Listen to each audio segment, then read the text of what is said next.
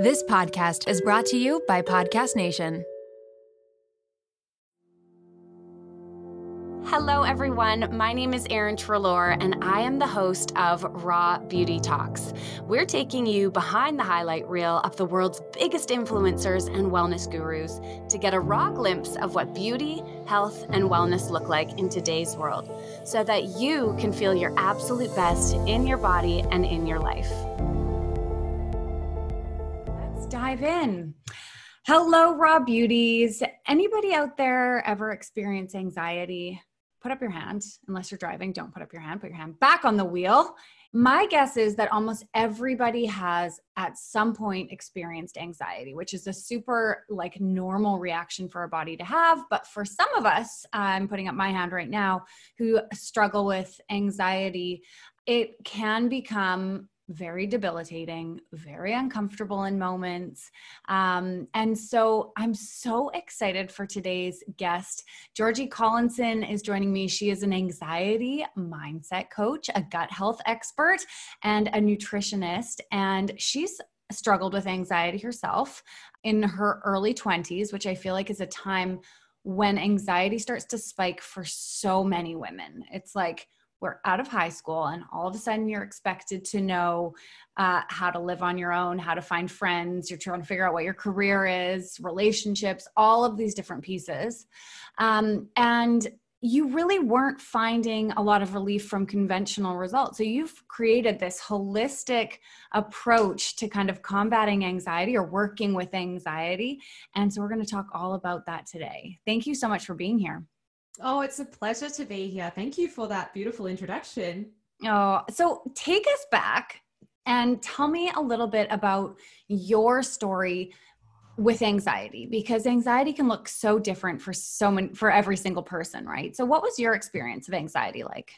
Yeah. So look, I would say in terms of, the anxiety is on a spectrum for how we experience it. So for some of us, it's quite mild. It can manifest in that way of perfectionism, kind of always having pressure and this to-do list. And then it can manifest all the way over to all of that stuff, plus daily panic attacks, not able to leave your house, feeling like you just can't function. You don't know whether you should sit down or stand up. So there's that kind of degree that we can kind of fluctuate within. Now, for me, in my high school years, it always manifested as that perfectionist tendency. Like, I want to do really well with school. I want to, look good and have all the stuff, everything kind of perfect. Yeah. And that pressure was on me. But it wasn't to a point where I believed I had a problem or anything I really needed to address. It was just there. You probably were really celebrated for that in a lot of ways, because usually it really serves us for a certain period of time. Like, you do well in school and you're just a people pleaser generally comes along with that package. So a lot of people are really praised, I feel like, for that level of anxiety. And also, I think we like it about ourselves too. Look how much I got done. Look how much I did. I achieved so much. So there is an element where I suppose you could see it as useful, though I like to teach women that there is a whole other way we can do our lives. We can still achieve all our goals. We can still get all the stuff done. None of it has to come off your plate necessarily. All that stuff can be there, but the way we approach it, the way we live our lives can be so much more joyful, richer, juicier, more pleasurable when we are shifting away from the anxiety and living our lives more on a feeling level in our bodies, less in the mind, less in the thinking. So high school was kind of that for me, and it wasn't anything too crazy. And I was lucky that I feel I was naturally academic, and that system suited me well.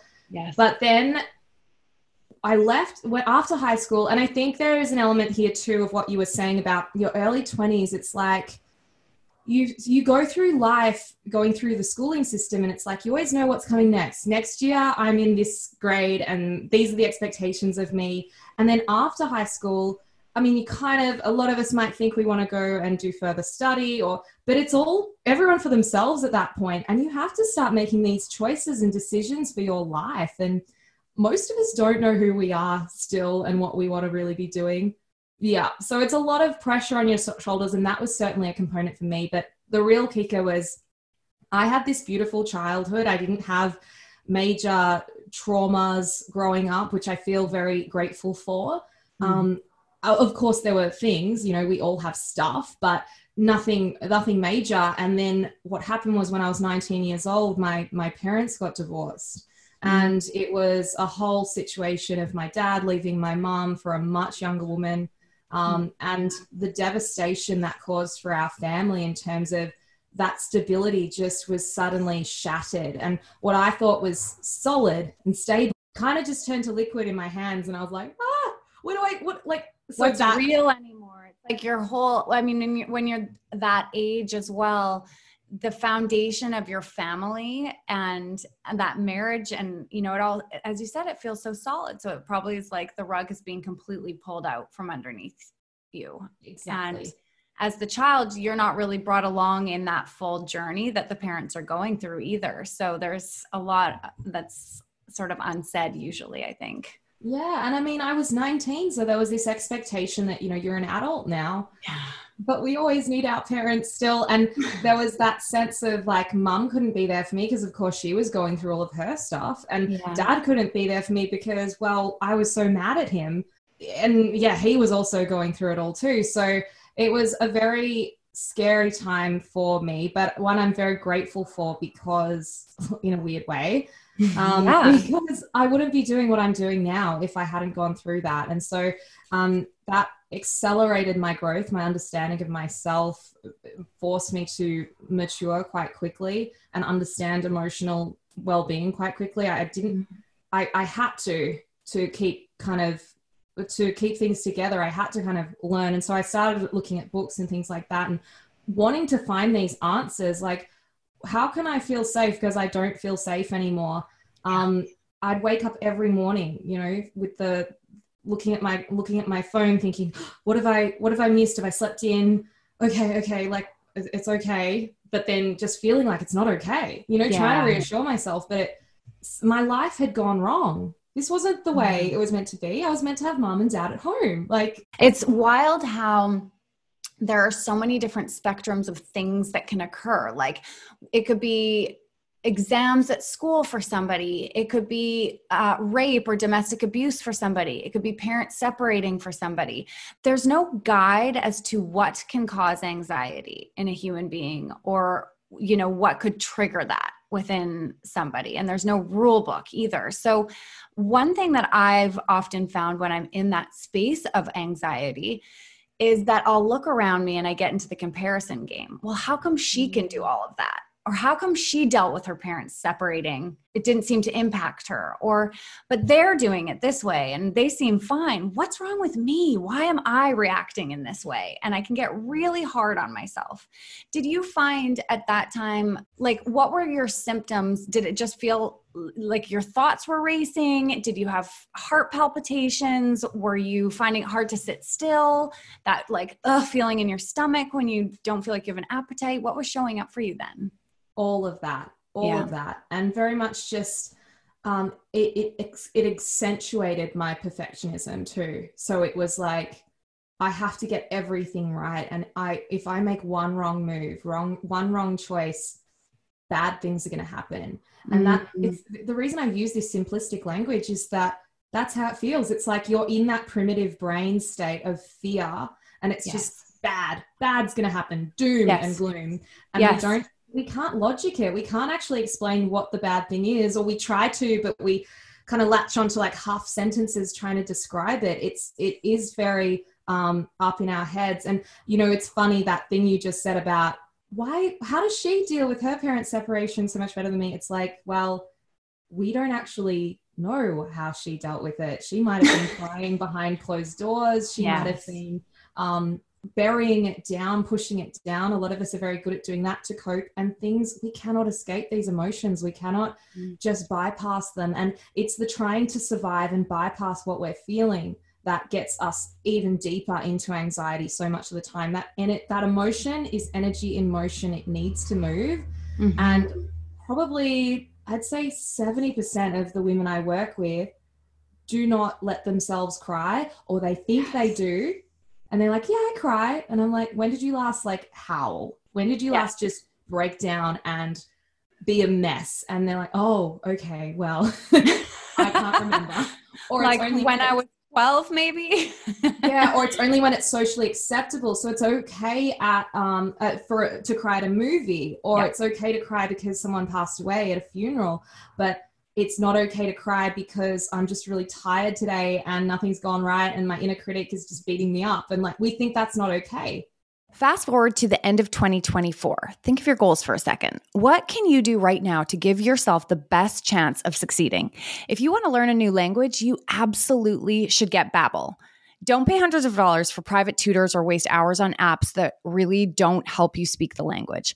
Babbel's quick 10-minute lessons are handcrafted by over 200 language experts to help you start speaking a new language in as little as 3 weeks. Babbel's designed by real people for real conversation, and Babbel's tips and tools are approachable, accessible, rooted in real-life situations, and delivered with conversation-based teachings, so you're ready to practice what you learned in the real world. If you're heading to another country anytime soon, start using Babbel a few weeks before you go to learn basics like how to order food, ask for directions, speak to merchants without having to consult language apps while you're away. So fun. Here's a special limited time deal for our listeners. Right now, get 55% off your Babbel subscription, but only for our listeners at babbel.com/rawbeautytalks. Get 55% off at babbel.com/rawbeautytalks. That's spelled babbel.com/rawbeautytalks. Rules and restrictions may apply. This episode is brought to you by Lola V, an award-winning hair care line founded by the fabulous Jennifer Aniston. Jen got tired of the same old struggle we all face, choosing between hair products that work and ones that are actually good for us. With Lola V, that dilemma is history. We all put our hair through the ringer. That's why it's crucial to have products that not only repair the look of the damage, but also shield your locks from future harm. Enter Lola V's bestsellers, the Glossing Detangler and the Perfecting Leave-In Conditioner. They're your hair's new best friends. For a limited time, you get 15% off your entire order at lolav.com. Just use the code RAWBEAUTYTALKS at checkout. Lola V is all about naturally derived plant-based goodness, no silicones, sulfates, parabens, or gluten, and of course, cruelty-free and vegan. That's 15% off your order at LOLAVIE.com with promo code RAWBEAUTYTALKS. You can only use one promo code per order and discounts can't be combined. After you purchase, they'll ask you where you heard about them. Tell them I sent you over. I feel like I cry all the time. It's kind of a joke between my husband and I. Like, he loves it. He handles me so well when I'm always like in tears. But I think I just now have gotten to the point where I'm so comfortable letting whatever emotion needs to come through me to allow it to come out. And I guess I'm so lucky to have that safe space with him and my family where it's allowed and accepted. And I think a lot of people don't necessarily have that, but it's really interesting. I find in my work too, that people are afraid of their emotions. They're afraid of certain emotions. And as a result, they kind of get into the space of running from the uncomfortable ones, which just seems to perpetuate the anxiety even more. Exactly. It comes out as anxiety. And often what happens when I get clients to actually sit with the anxiety, it moves around and it starts to turn into tears and sadness. There's a lot of grief and sadness that's repressed. Mm-hmm. And if it's not quite that, it might be anger, but anger is again repressed sadness. At the bottom of it all, it's sadness. It's the disappointments that we kind of were like, oh no, I don't want to feel that.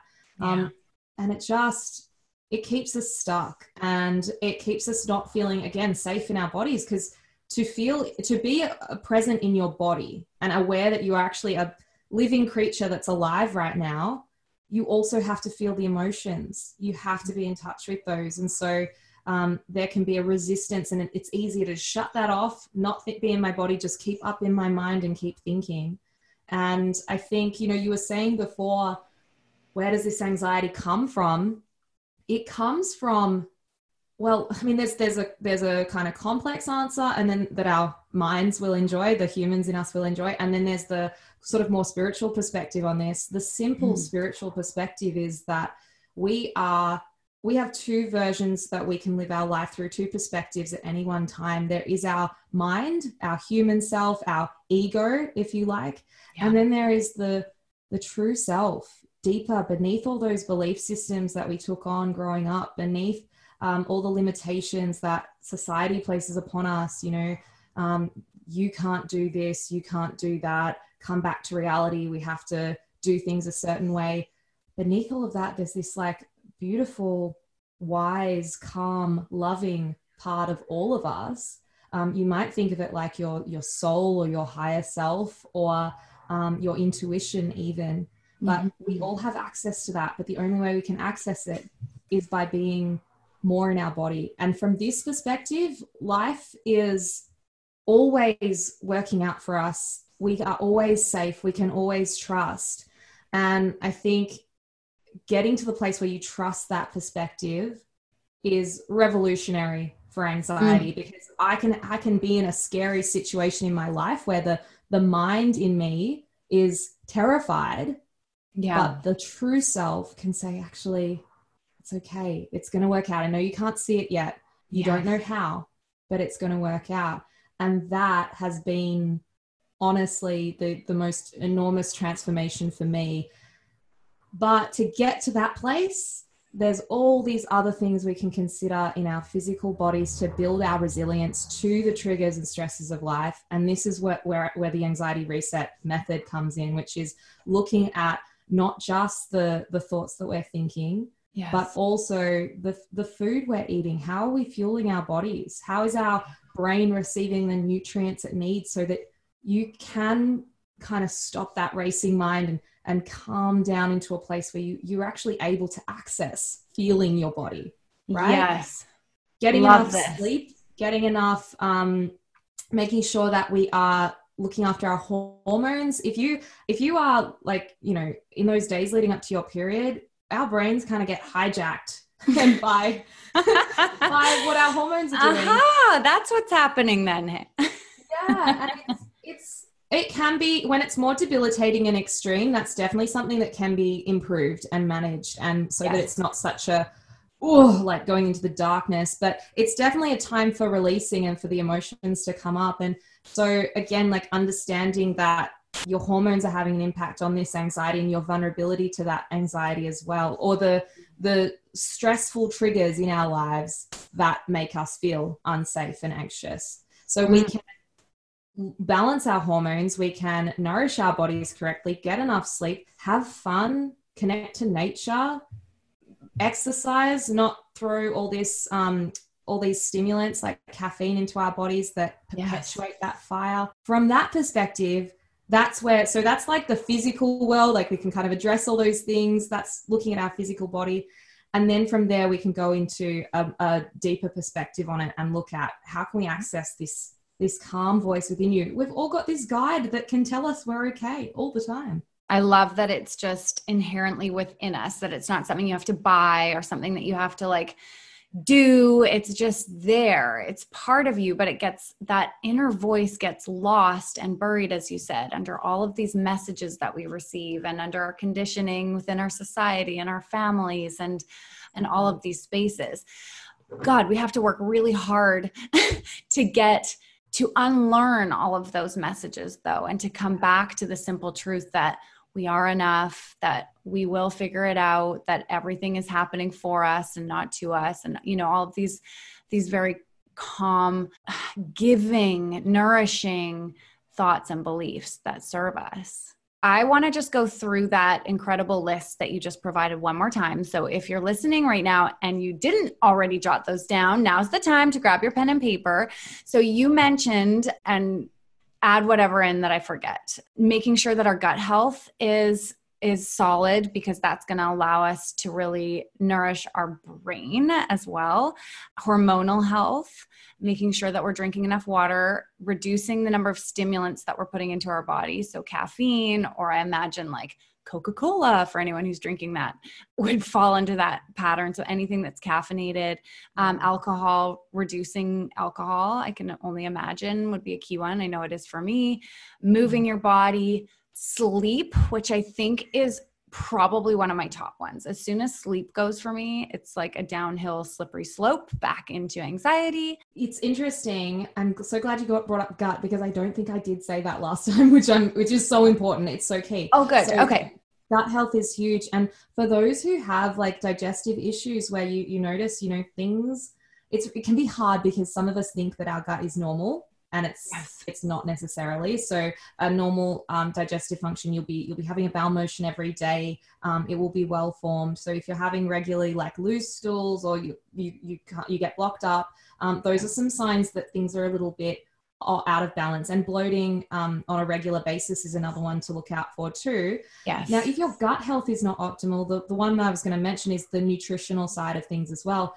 But it doesn't matter how amazing your diet is if you are not absorbing those nutrients. So this is where the gut health plays such a key role too. So we're not just what you eat, you are what you absorb into your body. Right. You could be like slamming all the multivitamins, taking all of these supplements, but if your gut health and the gut wall is not in a place where it can actually absorb all of those nutrients really effectively, then it is a bit of a waste of money. So we do start, we have 100 times the genetic material of microbes than human genetic material in our bodies. It's crazy. And so we are incredibly influenced by what our gut microbiome is doing. This is the bacteria, yeasts, protozoa, viruses, all of these different creatures, creatures living in our gut and on our skin as well. So they have a huge impact on how we function in terms of our health, our immune system, many, many things. But certainly the aspect that I like to hone in on is the gut. And so, is the mental aspect. So this is where certain microbes, they do produce these chemicals that send messages up that vagus nerve that I mentioned earlier. The vagus nerve connects our gut to our brain, and vice versa. They send these little chemical messengers up that vagus nerve and help to regulate the chemicals in your brain, which is quite fascinating. The other thing that the gut has a huge influence over is the level of inflammation in the brain. And when I say inflammation, I don't mean, like full-blown disease as we tend to think. I'm talking about just on the subtle sort of cellular level. We know that when there's inflammation in the brain, it's harder for the brain to regulate its serotonin stores, for example, which we see as something that helps to regulate our mood and regulate anxiety too. So if we are able to heal our gut lining, reduce the inflammation there, we can reduce the inflammation in the brain too. The brain and the gut inflammation mirror one another. And so we can address that with our gut, which is quite amazing. Wow. So how do we end up in this place where our guts are not looking so good? Most of it is modern life. It's, stress is one, unfortunately, guys, I'm sorry. And keeping in mind too that stress can be more than just pulling your hair out, heart rate really fast, constantly thinking really fast. It can be a sense of putting a lot of pressure on yourself, like you've got a lot to do and you don't let yourself rest properly. Some of us feel like we're not under stress, but that is still stress. So that's a huge factor. Certain medications can have an impact as well, particularly our non-steroidal anti-inflammatories as well. So ibuprofen kind of drugs can have an impact on the gut lining if we use them all the time. So it's like every time you have a headache, you're always going for the pain relief, but could you potentially, make some adjustments to your lifestyle, maybe drink more water, those kind of things, and avoid needing to constantly take that. Other aspects would be, the pill has an impact as well, the birth control pill. Or diet, if we're drinking lots of alcohol, that's going to damage your gut. Think about when you have a wound that's infected and you want to disinfect that wound. We use ethanol, we use alcohol to disinfect our wounds, to kill the bacteria. The same thing is happening when we drink alcohol in our gut. It's killing off our good bacteria in our gut.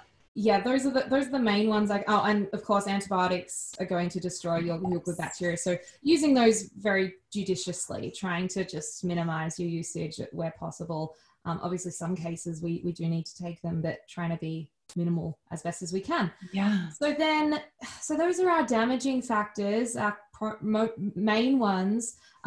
in terms of looking after our gut and kind of protecting us, because we're never going to get it perfect. Okay. So we live these modern lives. You are going to have those things that damage your gut, but being aware of it, like, oh, I've been doing a lot of those gut damaging things lately. I had a wedding on the weekend, and then I've like had lots of work this week, and I haven't been sleeping well, and I had to take antibiotics. You know, that's when you've got to really think, okay, what's this doing to your gut? So here's a good time to start thinking about, you know, maybe taking a probiotic, because that is going to help balance your microbiome. It's a dose of those friendly bacteria. Maybe you want to start feeding more of your good bacteria with more fiber. They love to eat fiber. So this is found in oats, the skin on our fruit and vegetables. So leaving the skin on is a great idea. And also they love to eat polyphenols, which are the different colored pigments in fruit and vegetables. So this is when we say eat the rainbow. Yes. Idea of eating a variety of foods, and this will increase the diversity of different strains of bacteria in your gut, because they eat different types of foods. Okay, and the more diversity we have, the better health outcomes we see as well. So colorful foods, increasing fiber, considering a probiotic, reducing alcohol, increasing water. Does increasing water have an impact on our gut health, or doesn't? It's not really. It does, in the sense of if you are experiencing regular constipation, it will help things move, and often that's one of the biggest factors. It's definitely stress as well, but looking at, you know, are you just dehydrated? Because if there's no water in the system, things can't, you know, move smoothly through. Might be a simple solution. Yeah, exactly. So it can be very important. And also just on an anxiety brain function, when we're dehydrated, our blood becomes thick and gluggy. And imagine thick, gluggy blood trying to move through your brain. Right. Not ideal. That brings the idea of brain fog, lack of you can't concentrate properly, you're tired, maybe more anxious, like your brain's not functioning at its best. So hydration moves the blood flow through really efficiently, and that's kind of how I think of it as well. And then the nutrition side of things is really important, having those regular meals, because I can still I'll feel anxiety if I like leave it too late to eat lunch, for example. The blood sugar drops and I will be starting to feel anxious, and the minute you eat, it's gone. I'm so glad you mentioned that, because one of the first things that I notice when I have anxiety is that I lose my appetite. I feel like when it gets really bad, I'm actually like quite turned off by a lot of foods. But in general, when I'm feeling anxious, I just don't have a huge appetite at all. And one of the things that I learned when I was recovering from my postpartum anxiety, which was really severe and a lot of panic attacks, was the importance of eating every 2 to 3 hours minimum, including a bit more protein in my meals, and really showing up for my body in that way, regardless as to whether or not I was feeling hungry. And I think it was really pivotal in my healing process, and such a great, important reminder for women everywhere. Yeah, absolutely. It's so key. Do you know if there was a thyroid component to your postpartum anxiety? Nothing that was diagnosed. I think it was just full on burnout from trying to work, having a toddler, having my 9-month-old daughter who wasn't sleeping through the night. I got shingles. I mean, we were moving, all the things combined. And my body was just like, no, thank you. But no, we're shutting you down, and you're going to take a break. And so it was a substantial rebuild. It has been almost a year and a half, 2 years almost. I'm feeling really good now, but it's taken this long, and I still have room to go for sure. And this is so beautiful, because there's obviously a, you know, physical component here. Your body was so depleted. You know, you'd have had a baby. Babies deplete our nutrition stores. There's so much going on. And there is this message in anxiety. And I've said this before, and my sister said to me, you know, you've really offended a couple of my friends who've had postpartum anxiety, because when you say there's a message in the anxiety, because they're like, sometimes it just happens. And the thing is, it always has a message. And the message is, hey, we need to slow down. Hey, this is too much. You know, it's not saying it's your fault. And I think that's where people kind of get the message confused and take it personally. Yes.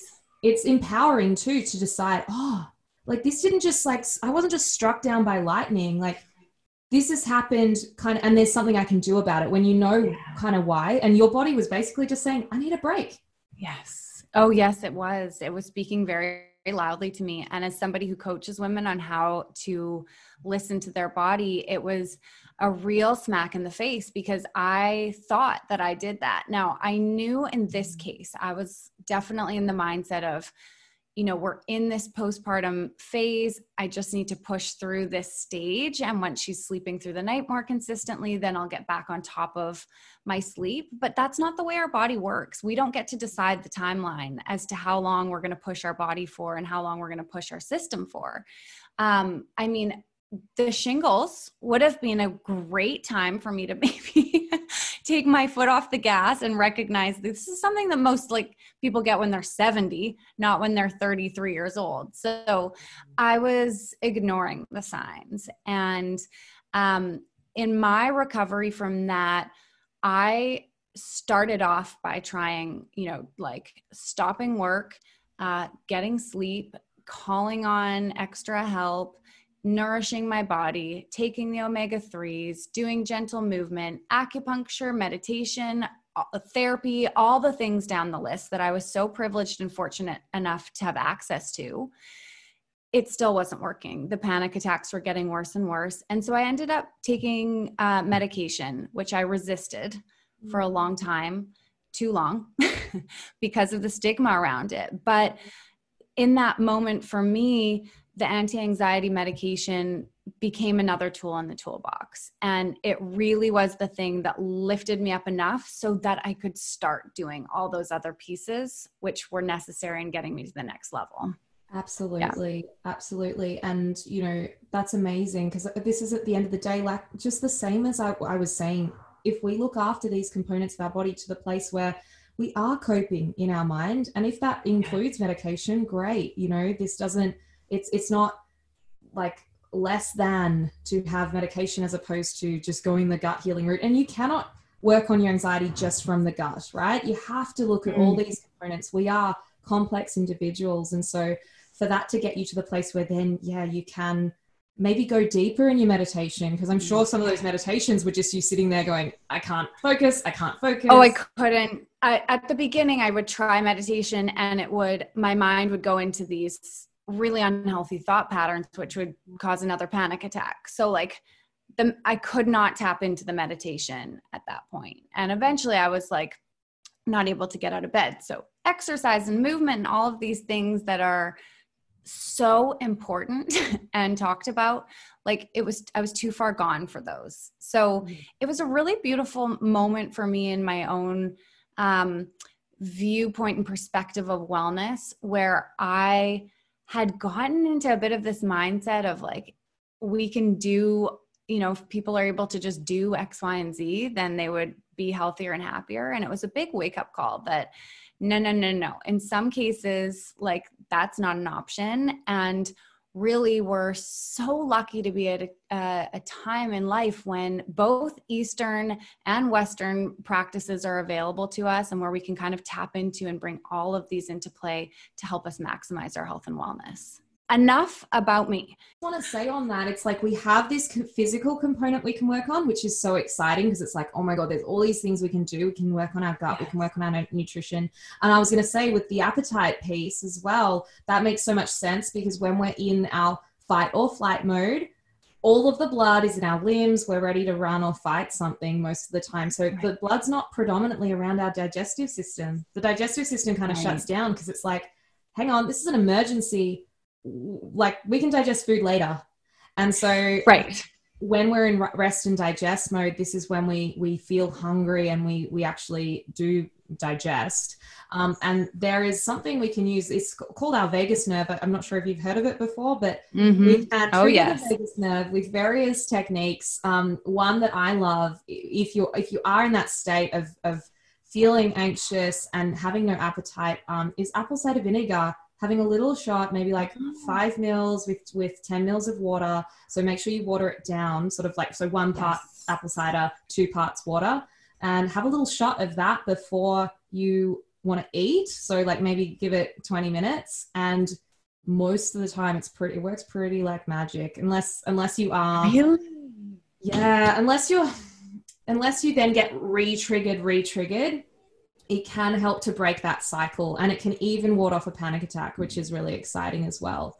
And then we also have, we can work with our minds and our belief systems. And I think it's like you can be doing all the stuff, but then you exercising, you're eating the right foods, but then, what kind of thoughts are you thinking? You're thinking like something terrible is going to happen every single day. And so having some awareness around your thoughts and that is important. But then the other side of that too is that we can also just let our human mind be a human mind that criticizes us. We have this inner critic. It's always looking for problems to solve.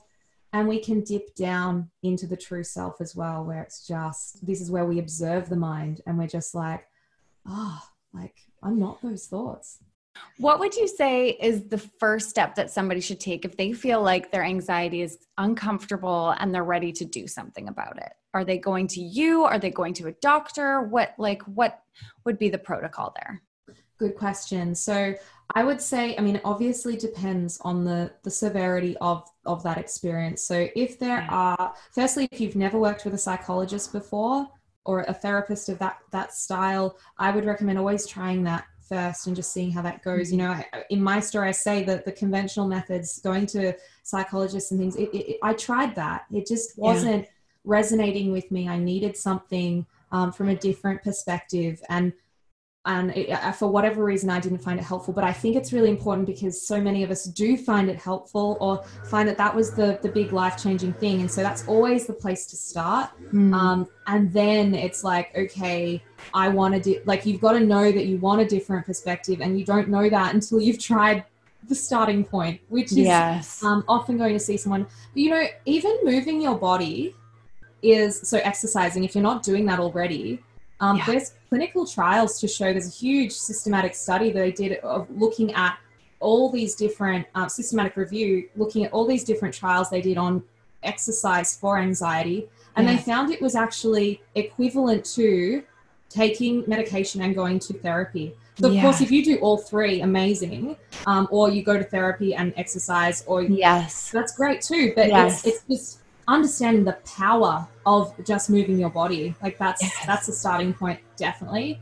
And so if you are at that point of, you're really, really struggling, not able to function in your life, you can't turn up at work, or you regularly can't, you're struggling to, live in that sense, I would say go to a psychotherapist or a psychologist. But if you are functioning, but you are just overwhelmed and it's just feeling really heavy and life's not feeling fun, it's feeling like dread, you're noticing that you're using a lot of coping mechanisms to push through. So, okay, I'm working until 12 a.m. I'm just going to eat this block of chocolate because it's my reward to kind of get through all this work. Those kind of things, right? Or drinking alcohol is a big one. Online shopping is a huge one. Scrolling on social media, feeling really not present in your life and just watching those beautiful moments with your family pass you by and you can't be present with them, or you're snappy with people you love. That's when that's time to work with me. And that's where I can really help you bring that balance into your life and more of that present moment, more of that sense of joy and fun and pleasure again. Yes. I'm so happy that you're doing this work. It is so needed. I feel like there's more and more people that I'm hearing, and it's younger and younger that I'm hearing about it, who are struggling with anxiety, who are living with it. And it really does zap the joy out of your life and our ability to be present in the moment. And really, as we say all the time on this show, the greatest gift that we have is the present moment. And if you are in that space and uncomfortable and constantly thinking about what's to come and have so much fear, it's very hard to sink into that. So I will link to your website, the course, Instagram, all of the good stuff, so that if you have resonated with this episode or you found it helpful, that you can go check out Georgie and this incredible work that she is doing. Make sure that you follow along as well on all of her platforms. And yeah, I can't thank you enough for carving out the time all the way across the world in Australia to join me here today. It's been such a pleasure to talk to you.